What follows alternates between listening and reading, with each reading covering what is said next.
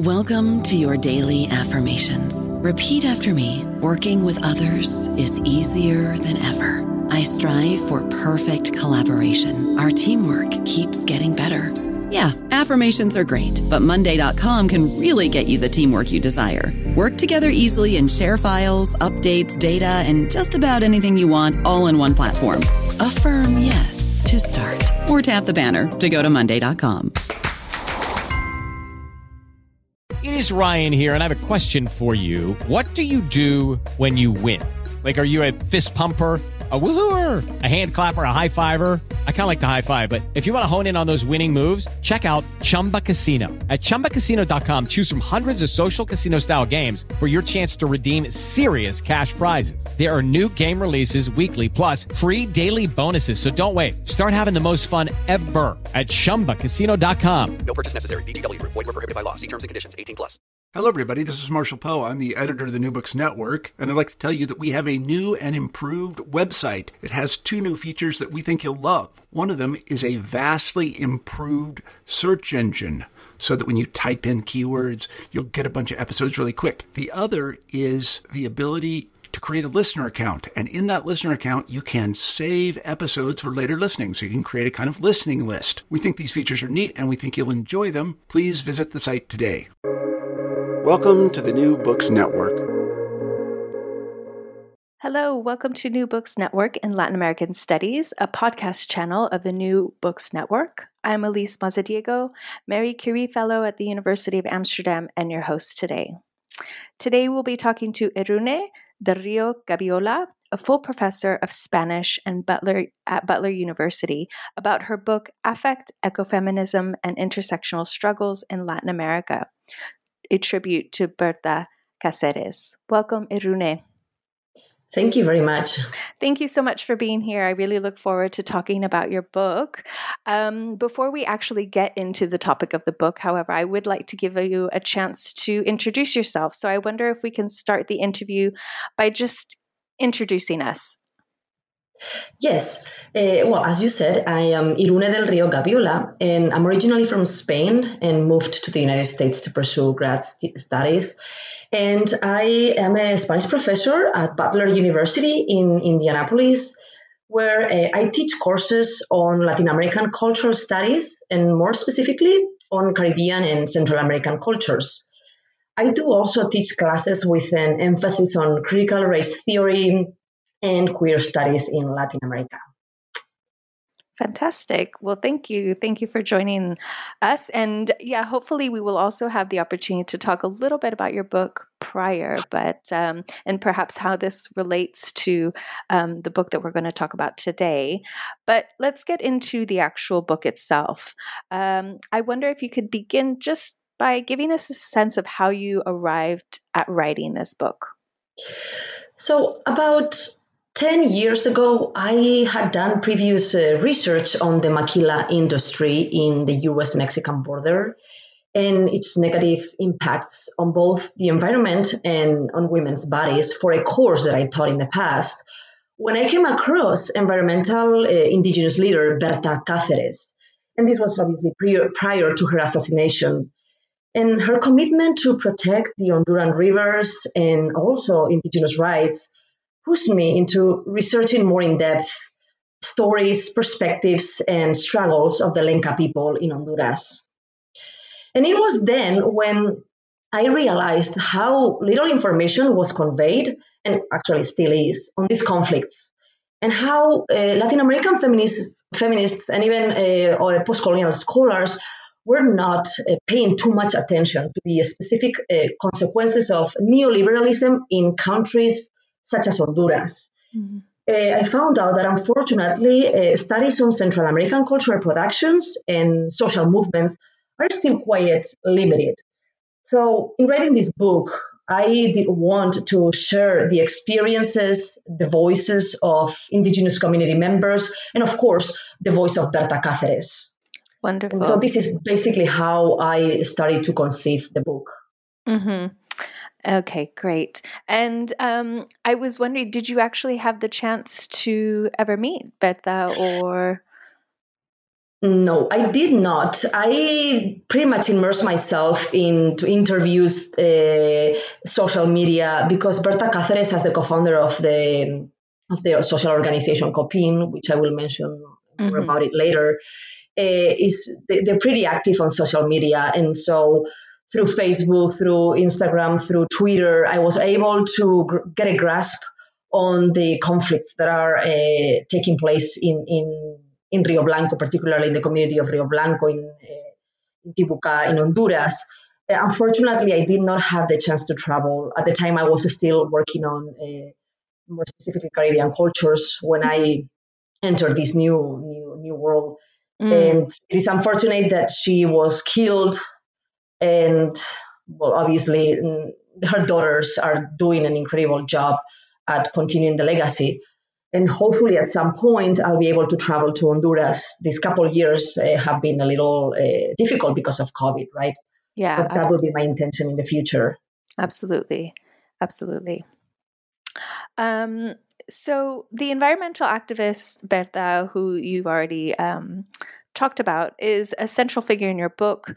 But I really read her as standing in for a much larger community that includes the Lenca people in Honduras and the group that you mentioned, the Civic Council of Popular Indigenous Organization, which we will refer to as COPIN throughout this interview, but also other environmental activists that are based in Latin America, but also Honduras, and transnational organizations. So what was behind your choice to spotlight Berta Cáceres and also to conceive of this book as a tribute to her?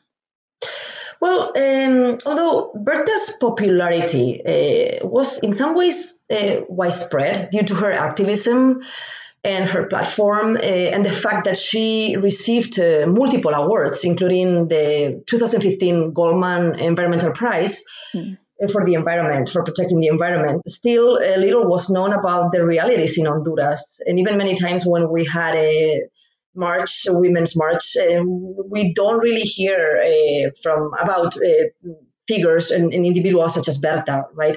So in centralizing her figure, I was expecting scholars and even students, right? Because teaching is my primary focus at Butler. So I was expecting to immerse students more closely in Central American cultures, so that they can develop a sociocultural sensitivity and awareness about the dire conditions of groups completely left out of national political and socioeconomic projects. And similarly, I do have a lot of students in the business field, and that's why I think that teaching extractivism from a humanist perspective is good for students who have no knowledge of what's happening in places such as Honduras. So similarly, I was early on drawn to the immensity of this woman, right, of Berta Cáceres. She has fiercely and peacefully fought for social and environmental justice in Honduras, in Central America, since as early as the 90s, when COPIN, the organization we've referred to, which is the Council of Popular and Indigenous Organizations of Honduras, was founded. And throughout the last decades, she worked collaboratively with other organizations such as OFRANE. OFRANE is the Black Fraternal Organization of Honduras, and it's basically composed by the Garifuna communities in Honduras, and this organization is led by Miriam Miranda, another powerful woman. And so their work together was similarly to protect the indigenous communities from multiple layers of violence that are affecting them and have been affecting them on a daily basis. I also want to mention one important battle that Berta won throughout her lifetime, and it was the withdrawal in 2013 of the Chinese transnational corporation Sinohydro that initiated the construction of the Aguasarca hydroelectric dam project on the Hualcarque River in the community of Rio Blanco in 2012. And thanks to Berta's work, and also to COPIN's activism and their perseverance, the company, this Chinese company, finally decided to back off. Unfortunately, the project was taken over in 2014 by the transnational corporation DESA, which stands for Desarrollos Energéticos de Honduras. And it is a local corporation that received international funds from banks such as the Dutch Bank and the FinFund. And it has always been connected and linked to the government. And actually, the intellectual authors of Berta's assassination are part of this corporation. So in a way, I did conceive of this book as a tribute to her, reminding us of the powerful women who spread consciousness, who produce positive change locally, regionally, transnationally. And that is another reason why in this book I briefly mention Miriam Miranda, because she's the Garifuna leader of FRANE, and she's been doing an incredible amount of work to spread care, solidarity, to help communities. And I will talk about this later, but she's part of my current project as well. Okay. So obviously it's worth mentioning, which you've already said before, is that really Berta also paid the price, unfortunately, by ultimately being murdered. And maybe you can give a little bit more context about the violence that she ultimately experienced. Berta, as well as Miriam and a lot of these women who are activists, right, they have been receiving death threats for numerous years. Berta actually, she demanded protection, and she knew that she was on the line, right? But unfortunately, the government in Honduras, after 2009, after the Manuel Zelaya destitution, has been extremely corrupted, and they've implemented neoliberal strategies, neoliberal practices in Honduras through precisely conceding most of the territory. 4 years ago, 35% of the Honduras land was conceded and given for transnational projects. So she had been threatened. She actually even spent a couple of days in jail. She was arrested one time for possessing a gun in her truck. She was stopped by the military when she was on her truck with another COPIN activist. And ironically, it was the military that actually planted the gun on the truck, but they wanted to arrest her, and they wanted to, in many ways, control Berta Cáceres. And they thought that in controlling her, they would be able to stop activism by the COPIN, by the organization COPIN, and they would hope that instilling fear in the community would make the Lenca people basically withdraw from their activist projects. Mm-hmm. And fortunately, this has not happened. But so Berta, she was killed on March the 3rd, 2016. And she was with Gustavo Castro, who was another activist from Mexico, and he was visiting and he was participating in a workshop organized by COPIN, and to basically learn about ways of organizing effectively. And they went out for dinner, and they briefly stopped by Berta Cáceres' mom's home. And then they ended up at Berta Cáceres' home. And Gustavo stayed at her house that night because apparently he had to work and connect with Mexico, like also talk to his family. And Berta offered him a room in her house to do this work. And it was around 11 p.m. or so that Gustavo, according to his obviously his testimony, because he was a witness of this murder, he was standing in the room and he heard a noise. And so he started calling, Berta, Berta, Berta. Well, someone broke into Gustavo's room and shot him in the ear. He was extremely lucky because nothing really happened to him. I mean, he obviously he wasn't killed. Then he went into Berta's room and found her on the floor, and she had been shot at least 6 times in the abdomen, and unfortunately she passed. The government has been trying to basically to undermine this assassination. They even talk about some type of romance, violent event where like they made up all these lies to decenter themselves. And so there's been several trials, but things are going extremely slow. And the family is very frustrated about the outcome of these trials because still no intellectual authors have been responsible for the murder, and it has been proved. And there's evidence that DESA, which is the corporation, the transnational corporation that took over the Aguazarca project, is behind her killing. But as of now, we don't really have those important people, those important authors in prison or sentenced yet. And so the trial is still ongoing. This isn't something that has been completely finalized, despite the fact that the actors and DESA is still operating under impunity. So the sicarios that actually killed her had been sentenced about a couple of years ago, but still the judiciary process is extremely slow. And part of this is because of the Supreme Court in Honduras is extremely linked to the Juan Orlando Hernandez government, the neoliberal government that fortunately has been is not in power anymore since January of 2022. But the family and COPIN and activists all throughout the world, basically, specifically in Latin America, they demand responsibility and liability for the intellectual authors of this planning to kill Berta Cáceres. Yeah.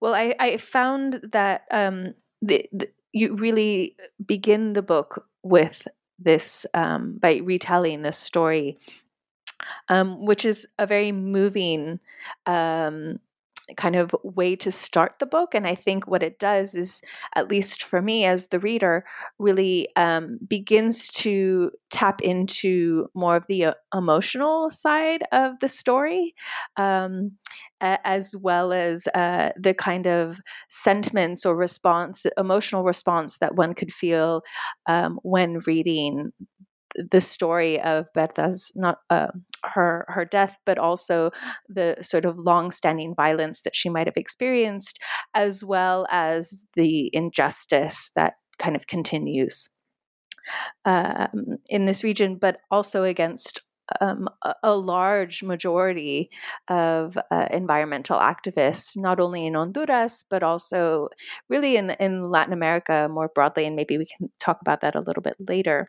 But I want to sort of shift to the topic of affect, which is a key concept in your book, and your 6 chapters focus on different yet interrelated forms of affect, which are then mobilized towards activism and social movements in the context of Honduras. So I was wondering if you can share with our listeners some of the affects you address and what is their relationship to transformative change, environmental activism, and the figure of Berta. Yes, and so in the process of developing a deep cultural and social consciousness about the resistance movements in Honduras, I did feel extremely affected by the violence perpetrated against indigenous communities.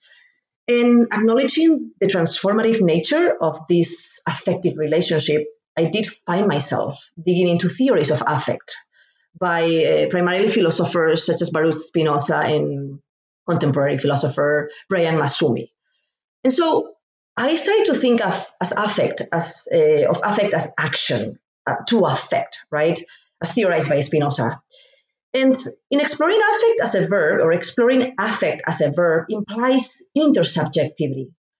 It implies the involvement of the affecting subject on the one hand and the affected object. So when approaching affect from this standpoint, I observed how traditionally affect has been unfairly distributed. And what do I mean by this? What do I mean by affect being unfairly distributed? And then I started thinking about the context of colonialism, where the European agents, who were the subjects, have affected negatively the lives of the indigenous peoples, who were the affected objects, right? Through violent processes. And what are these violent processes? Some of them throughout the centuries of colonialism were land dispossession, displacements, religion imposition, of course, slavery, torture, settler mentality, etc. And so throughout colonialism, the colonizers had the power over, and I'm going to mention a couple of concepts articulated by Brian Masumi. The colonizers had the power over the indigenous communities, but of course, there were also rebellions and disruptions questioning this static relationship between the subject and the object. So in this fashion, for me, I saw how the disruptive moments of rebellions and revolutions reflected the power to change. And this means the power to change that constructed inferiority, right? And so this idea of the power to change, as Masumi theorizes it, underlines the potential of affect as action, which resides in its multiple possibilities, the way I see it, to transform that hierarchical relationship I've been referring to. Because in this relationship between affecting subjects and affected objects, we are all transformed, right? We are all touched. And once marginalized groups have the power to change, then a whole new set of relationships is activated. And meaning different marginalized groups can affect one another in positive ways. And this is basically what's happening not only in Honduras, where all of these social movements are working together, but not just because they want to defend indigenous rights and the environment. Of course, they do that, but also they come together forming what I also talk about in the book, the intersectional struggles, quoting Angela Davis, right? And so this is extremely powerful, the way they affect each other positively to conceive of a democratic future and of possibilities to transform that the violence that they've been experienced throughout colonialism, post-colonialism, neo-colonialism, etc. And so it is within this alternative framework that I analyze the actions of Berta and Copin, reading them as positive interventions towards social and environmental justice. I also see how affect, as a verb, as action, nurtures affective practices in the form of care, in the form of solidarity, outrage, mourning, melancholia, hope, utopia, right? These are concepts that I examine in the book. And these are precisely those new relationships that these groups create among each other. And again, going also farther from issues of indigenous rights or the environment. I mean, both Copin and Ofrané are extremely involved with defending the LGBTQ plus community, peasants, sex workers, and rural women. And these identities, these subjectivities are part and parcel of their fights as well, of these intersectional struggles. And so these affective practices that I just mentioned are important. They are relational, they're transversal. And this idea of relationality and transversality is very important to me, because in these relationships, in this context, they have the ability to empower communities, and the actors therefore resist subjugation and produce change. So these affected objects that I was talking about before become also subjects, become actors, become agents of their own change. And they start this way by dismantling hierarchical relationships. So from the violence enacted through extractivism, strategies of resistance based on affectivity are positively performed. And this idea of affectivity involves care, solidarity, outrage, mourning, melancholia, which I decided to focus on those ones because I thought they were very important in all the documents I saw, on all the documentaries, that I saw on Berta, on the Lenca people, the ethnographic studies that I've been reading, and the interviews particularly with Bertita Cáceres, Zúñiga, who's one of the daughters of Berta Cáceres.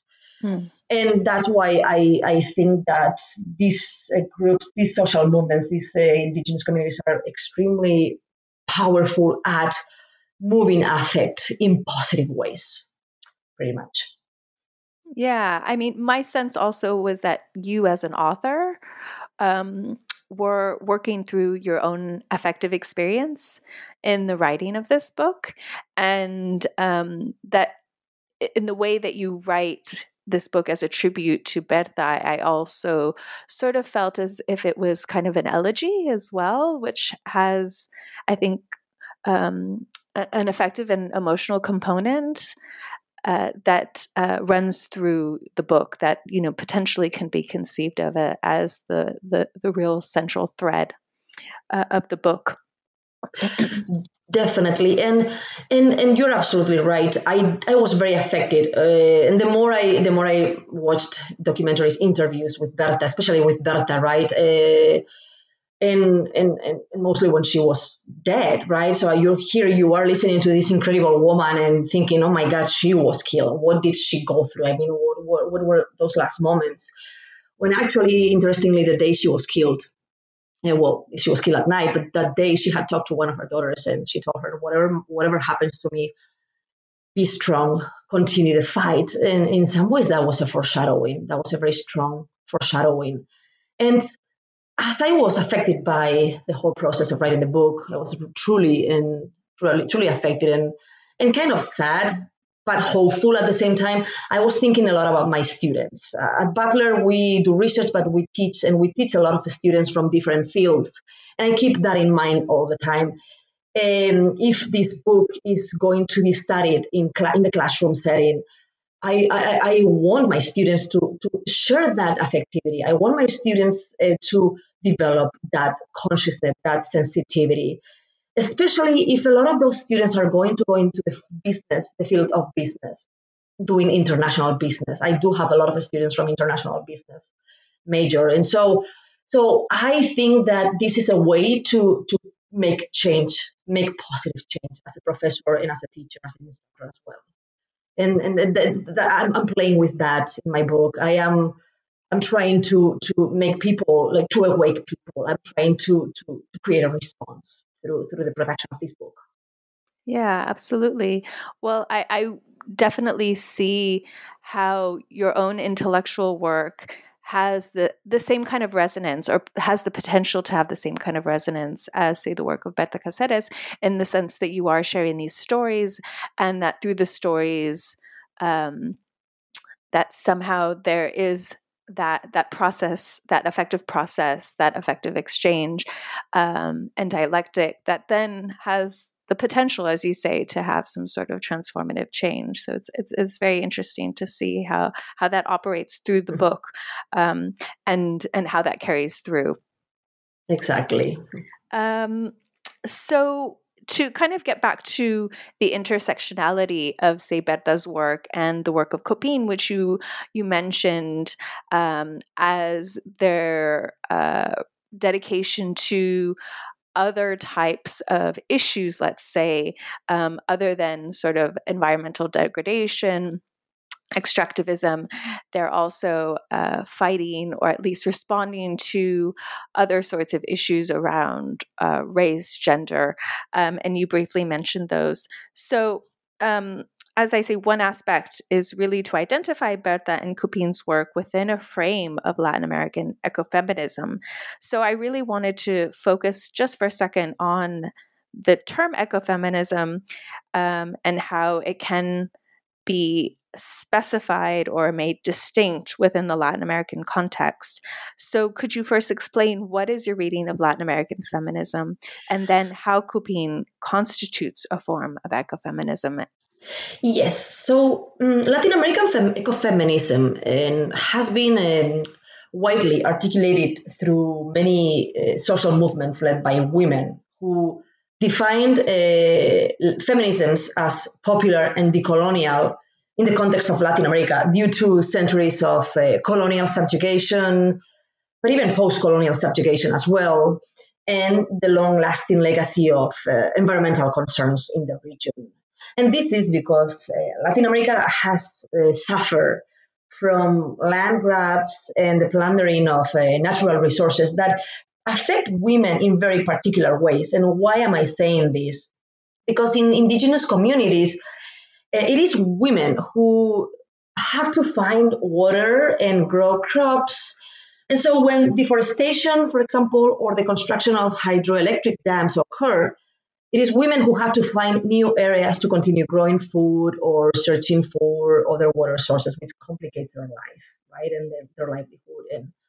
And so that's another reason why they demand sustainability and food sovereignty as well. And plus, in cultures such as the Garifuna of Honduras, particularly, women pass on their ancestral knowledges from generation to generation. And these cosmologies are connected to nature and to the commons. And the commons are being threatened by extractivist practices, right? So this link between women and nature, and I'm avoiding any essentialism because we do have to understand these particular realities. And one of them is that in the Garifuna culture, it's women who pass on land from generation to generation. So women have been historically, right, basically the ones taking care of the environment, the ones that whose land goes from generation to generation, as I mentioned. So they have been the guards of the land. So in addition, once a transnational corporation occupies indigenous territory for the construction of an extractive project of any kind, the area tends to be militarized. And again, it is women who suffer from abuse, from sexual assault, from rapes, and even death. So as a consequence, ecofeminism emphasizes a decolonial type of feminism that highlights this intersectional analysis that looks at the crossroads of gender, ethnicity, sexuality, and the environment. So the environment is a subject in itself. It is not an object, right? So COPIN in this way, as a social organization, is bringing together gender and environmental awareness through action, but also ethnicity. So all these identity categories that suffer from multiple layers of violence. And they do not use the term ecofeminism per se. I think that behind this term, there might be a little bit of privilege because it has been theorized from a Western perspective, although we also have women from other areas, such as India, right? And Mayes, who talks about ecofeminism in the 90s. And so we can think about ecofeminism as being a little bit of a careful term or a kind of a conflicted term. And that's why they prefer to use decolonial or popular feminisms. But I purposefully use that term because it has been widely spread in Latin America, and because the concerns for the environment have existed, they have structured these identities, they have structured these communities, and I think that we need to understand that as well from a very specific perspective and a very situated perspective. Yeah. And maybe could you expand a little bit on how COPIN, in fact, through its very particular kind of organization or its initiatives, perhaps constitutes or puts into practice a kind of theory of ecofeminism? Well, they do it by working together with other organizations and educating community members on the importance of preserving the land and sustaining the land.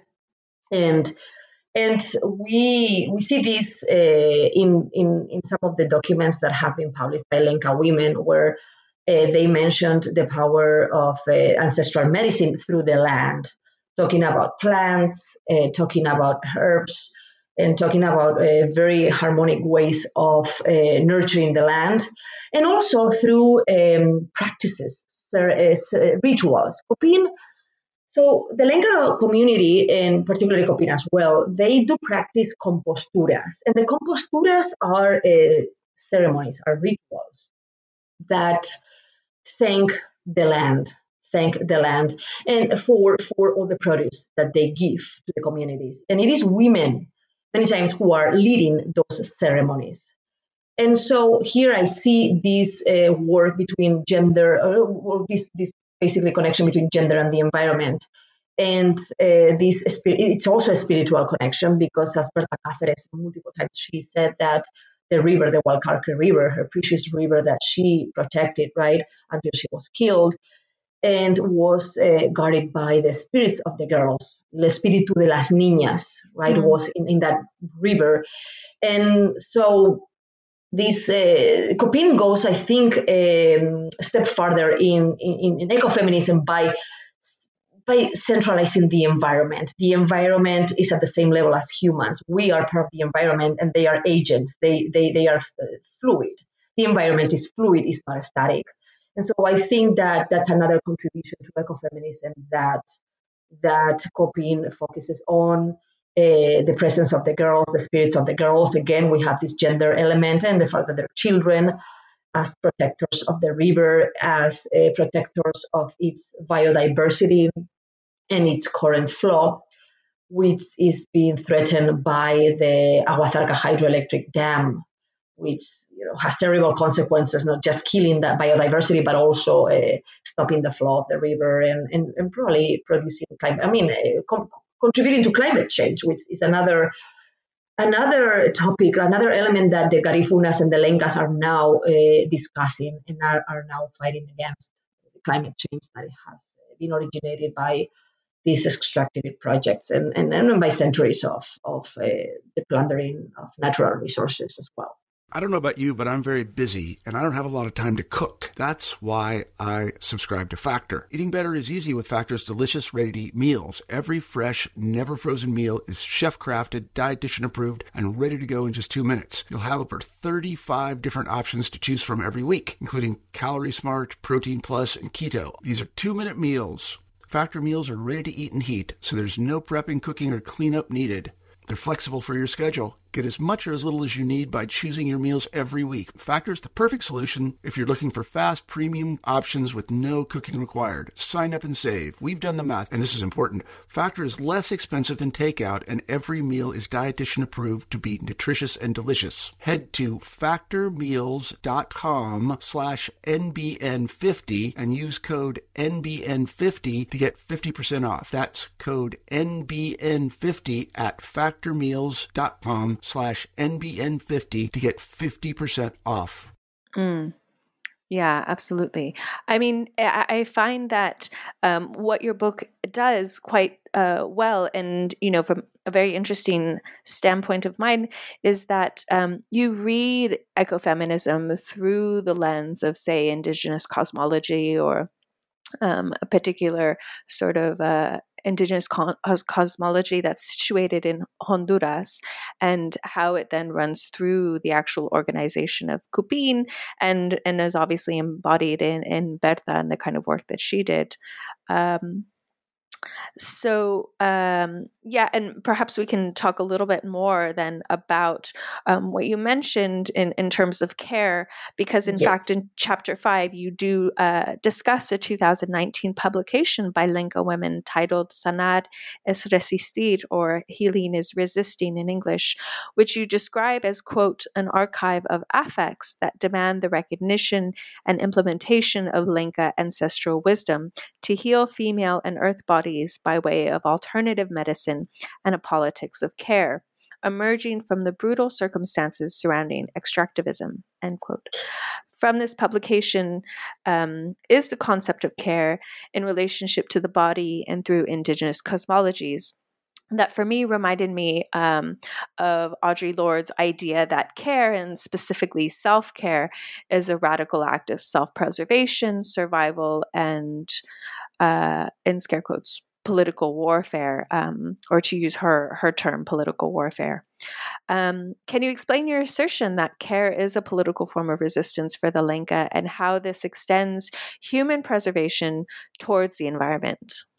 Yes, definitely. And of course, I was thinking about Audre Lorde's as well as Alicia Garza's statement on the Black Lives Matter movement and the importance of care and self-care. And I'm going to talk about this right now. So the Lenca people, as well as the Garifuna people, they develop practices that stress self-care and collective care as restorative, right?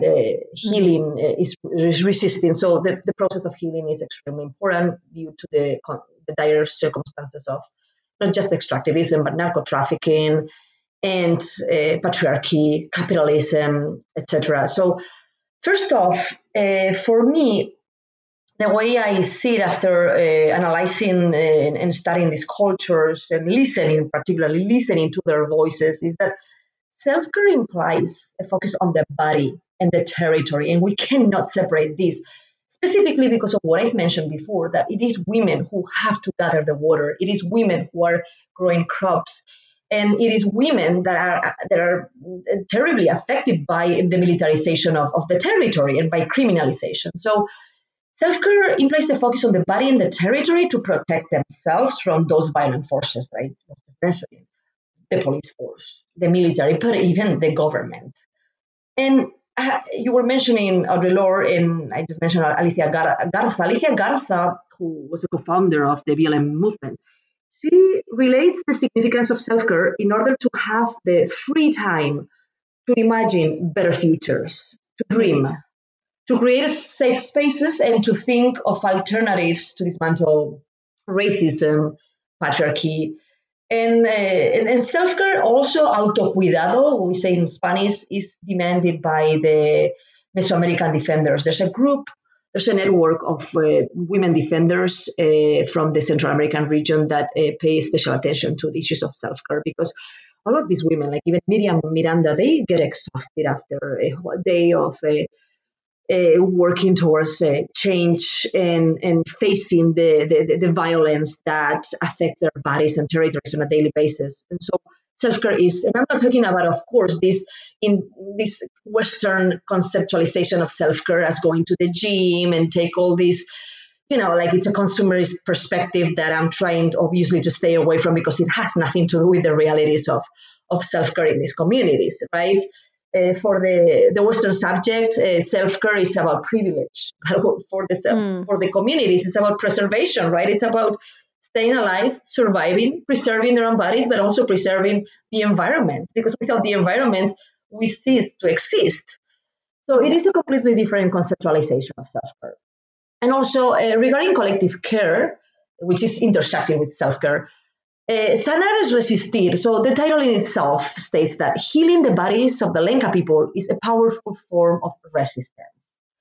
So in analyzing the context of violence in Honduras, this collaborative work by Lenca women describes the pains they suffer in different parts of their bodies when extractivism invades their territories. There's a section in which they talk about the head, they talk about the stomach, they talk about their legs, and the arms and the hands, and how there's different sensations, emotions, and feelings, and how their bodies is actually responding to these threats, these proximate, these close threats, right?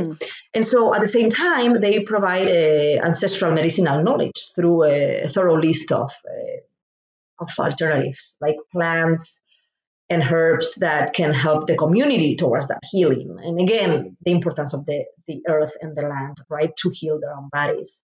And eventually, that's how the territory as well, it recycles itself. And so why is this? Because obviously, the stronger these women are, the better the response to violence will be. And that's why also having free time to dream, to think of democracy, to think of a better future is so essential, right? And similarly, the Garifuna people in Honduras, they just published, I think it was in 2020, by the end of 2020, they published una guía medicinal, a medicinal guide in the context of the coronavirus pandemic that includes a glossary of teas made of plants, and it's proven that this has worked for people with the virus in the community. And they also highlight the necessity of these medicinal remedies to strengthen the immunological systems of the Garifuna. And why? And it's because of the imposition of Western lifestyles has weakened these bodies. And industrialized food has weakened these bodies. And therefore, we need to go back to these cosmologies and ancestral knowledges to value the land and to live off the land in a very harmonical way. So both Sanar es resistir, healing is resisting, and the medicinal guide by Ofrané, they both are examples of this strong, intimate connection with the earth. And this relationship to nature is one of care, right? So that's also another element of ecofeminism, care. And instead of the aggressive relationship that the West has had with nature, right? So that's why they become forms of resistance when they are strengthening their immune systems, when they're working with other communities. Actually, the Garifuna people right now, they are, they've been working on growing coconuts, the coconut seeds, planting seeds, growing coconuts in the area of Vallecito, and it has been extremely successful because they've been able to feed the community, a lot of communities actually, and so they are doing this in different areas as well to claim food sovereignty, to claim autonomy and self-sufficiency as well. Yeah, and I was wondering, I don't know if you can speak to this at all, but I was very curious as to the reception. As you were talking, I was very curious as to the reception of these publications and the potential for a more transnational readership, or if these publications are really designed to help the local communities for which they're written, or is it really? Do you see a larger readership of these books? I definitely see a larger readership, and one of the reasons why I think so is because these are accessible online. These are PDF documents that anyone can find online, and I think there's that purpose. I mean, the indigenous groups and the members of these social organizations are not just educating their community members. Of course, they're educating the children because they're going to be the future, right? But I think they are also educating us, people like me, or Western people, Western individuals that are so much detached from nature, from the true significance of nature and the value of nature. And therefore, I do think that there's a transnational platform in mind. Mm-hmm. And unfortunately, I don't really see that these publications have been analyzed or have been discussed. Well, the Guía Medicinal is pretty recent. It also talks about violence, right? Because violence is endemic and is structural to Honduras. But I wish that they could access a larger audience. And again, as a professor, as a teacher, this is also my job to include documents, reports such as these ones in my classes, so that my students can have this relationship with the content and can listen to their voices, the voices of the members of the communities. And I think that's why I try to think of the students as potential educators, but also aware, culturally and socially aware of the dramas that are happening, the dire conditions that are happening in Honduras, and how obviously the West is to blame for all of this, right? Mm-hmm. And the transnational corporations are to blame for all of this. And having governments such as the Juan Orlando Hernandez presidency that was extremely detrimental, that was a detractor of the communities. It was extremely negative, right, in the Honduras, for the Honduras communities, not only just like indigenous in general, Afro-Indigenous, but also the peasants and the teachers. And so I think that to go back to your question, there's definitely this idea in mind, and just because of the accessibility as well of these documents, that anyone can access them. Anyone that does a search on Google and finds like Garifuna cultures, Garifuna coronavirus, they've been incredibly active in sewing masks. The women have been sewing masks for the community. Men have been helping with the growing of the coconut seeds. They've created ancestral homes where people in the community can go and gather. And it's similar to Utopia, to the center that Copin created, named Utopia. So the Garifunas are creating these spaces to heal their bodies and to also provide a space for self-care similarly, because self-care and collective care, are completely interrelated. Yeah, absolutely. And I guess this gets to my question about Utopia, which is a facet of your book that for me captured my attention and my interest, because I guess, in my opinion, so much of our present imaginary is missing a utopian vision of the future. A lot of it is very dystopic. So I was very interested to read about the Copians' creation of a physical space named Utopia. And I was just wondering if you could describe what this physical space is, but also in what ways does Copien reconceptualize the notion of utopia and affect us to move towards that vision? Definitely. And before entering into this concept of utopia, I do want to talk about hope. Because hope is another affective practice that I mentioned in the book, and that's related to utopia. And utopia, in many ways, is the idea and materialized in a space that embodies hope. So I talk about hope quite a bit in the book, and this idea of hope within this context of violence emerges from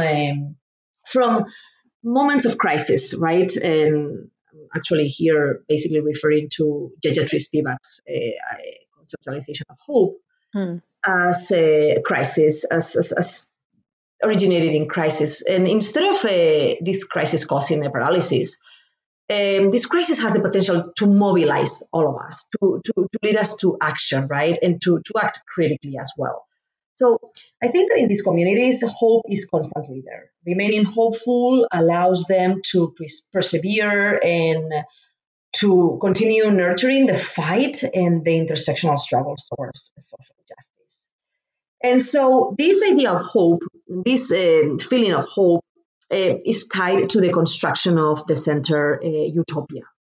So Copien created this center, right, this physical center named Utopia, to generate space to imagine democracy. And so people are welcome. Anyone is welcome in this space. And they meet and they share ideas and they share dreams. They draft proposals. So in some way, the concept of utopia is materialized in this space, embodying hope, as I just said, right? And similarly, care, because all the perspectives and stories that are communicated in this space, they matter, right? They matter, and they're actually are care of. So, we know that historically these bodies have not matter, right? And they're creating these spaces for their voices to matter and to claim care, like they do have to be care of. I mean, they're not just subjects who are doing the caring, but they also are receiving the caring. And so utopia in this sense encompasses resistance. Unfortunately, there has been threats to set the center on fire. There's been recent threats because during the coronavirus pandemic, Copien decided to offer the center to those who had COVID while in jail. And so that way they would give them a safe space to heal. Well, some individuals tied to the government started to spread threats to Copien, and they actually threatened to set the center on fire, which, this causes a huge alarm. And again, it is another example of the violence that they're constantly facing. And so this utopia in many ways, which is a space of care, self-care, collective care, a space where hope is embodied. And it is also similar to the ancestral homes that the Garifuna have been creating, particularly due to the coronavirus pandemic. But another important thing that I want to mention right now regarding or in relation to hope is that at least now, it's May 2022, and we can be hopeful because Xiomara Castro became president by a landslide of Honduras. She actually swore in January of 2022. And Xiomara Castro, she's now a symbol of hope for the country, for some things to change. Castro, she's the wife of Manuel Zelaya. Manuel Zelaya was president of Honduras up to 2009 when he was overthrown and destituted by a military coup d'etat. Manuel Zelaya represented hope as well, and he actually did a lot for the communities, and that's one of the main reason why he was destituted, because his government was able to decrease social inequalities, and invest in social programs for the communities. And this was a threat to the neoliberal and to the elite, to the families that have had all the power in Honduras. And so the resistance movements started to boil precisely right after the overthrow, the destitution of Manuel Zelaya with the imposition of neoliberal regimes. And so Xiomara Castro is now the president, and she is a reminder that things can get better, that change can happen, and that there's some hope for the communities. She actually canceled all mining concession due to the environmental impact. So she started on the right way. And but again, we do have to be extremely cautious for what's going to happen with Honduras because, as I mentioned in this interview, the Supreme Court is still in the hands of those with strong connections to the previous neoliberal president, Juan Orlando Hernandez, who, by the way, was just arrested and indicted on drug and trafficking charges. And actually, his father is in jail as well. I mean, the previous governments are extremely corrupted, and there's been a lot of impunity in the country as well. Yeah, absolutely. I think, it's wonderful that you take us to the message of hope, which, I clearly felt towards the end of the book that you were trying to sort of finalize, or at least come to the end of your book on this idea, and at least give us an impression that there is some hope, despite the grief that I think is often attributed to Berta Cáceres' death, and also how that's entangled with ecological loss as well. But in fact, you do leave your reader with a glimmer of hope. And I thought that was quite interesting that you provide that through the sort of acts of honor and remembrance and celebration of Berta's life, and how perhaps those practices and acts of memorialization perhaps also allow Berta to continue to live on, despite the fact that she's physically not here. But it's also really interesting and good to know more about the very contemporary political situation in Honduras, which I'm sure you didn't have a chance to feature in the book because these are relatively recent events. But yes, it's wonderful to sort of hear that Honduras is moving in that direction for the moment. Exactly. Well, we've taken a lot of your time, and I just want to thank you for this interview and for the opportunity to introduce us to your book, which I hope encourages everybody to go out and get a copy. But as a final question, I wonder if you can tell us what you're working on now. Yeah, well, thank you very much for this interview and for giving me the opportunity to center, right, these communities. Berta, Miriam Miranda, who's now extremely active as well. And so I hope that the listeners have the curiosity to get involved in learning more about Central America, Honduras specifically, but Central America large as well. So I still am working on some of these effective practices that I started to develop in the book. And I'm now more focused on the Garifuna culture, so on Miriam Miranda's work, which still is tied to Copin's work because they do work together, as I mentioned.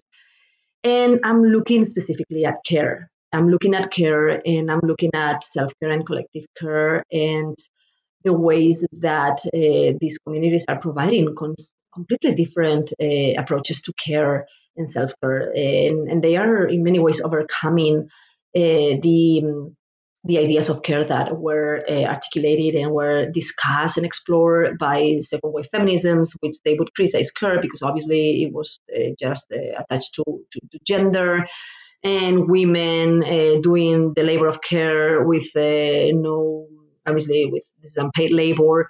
But so I'm looking at it from a completely different perspective. And it might be a perspective that focuses on care and the commons. And we have not really talked about commons. I mentioned commons a couple of times, and I don't really know if the listeners are familiarized with this concept. With the commons, or the bienes comunes, as it's been also mentioned in a lot of work published in Spanish by experts in extractivism, are the public goods that, due to their natural and social and cultural heritage, belong to the communities, and the commons have a priceless value. And so these are the products that are being threatened and that are actually being privatized through these land concessions. So I'm working on these aspects of care and commons and abolitionist perspective of care. And what do I mean by this? The abolitionist perspective of care, it's a viewpoint that consists of building what doesn't exist yet. So different ways of caring for each other that are more horizontal, that establish new relationships as well, and involve processes of healing. And this idea of care and self-care, I also see it being prominent in the Afro-descendant feminisms in Spain. That's another part of my research that I'm actually working on right now. And I do actually take a lot of ideas from the courses that I teach, because one of the beautiful things of Butler is that we do have the freedom to teach the courses that we feel passionate about, or on topics that we love, and connect them to our research. So as I was reading novels by Afro-Spanish women who are Spanish and are Black as well, which in some ways is still unknown in this country, right? I'm right now in Spain. They do focus on care and self-care a lot, and it is a common thread. So possibly at some point I would like to maybe work on a transnational study of Blackness as well, in taking into account the work done by the Garifunas in Honduras, but also the work done by the Afro-Spanish women in Spain. And I mean, these are just ideas. Right now, I'm working on a couple of projects on decolonizing care, because I see also care from a decolonial perspective, moving beyond the hierarchical relationship of care that was criticized by, and of course, I mean, it was rightly so criticized by second wave feminisms, and moving closer to the idea of care, similarly analyzed by Black women in the U.S. So this is a little bit basically like this is kind of the root of my future research, and the themes of contemporary, like a current research that I'm working on right now. Wonderful. Well, we look forward to reading more about that and sort of see it materialize. Thank you very much, Edurne. Thank you so much, Elise, for giving me this incredible opportunity.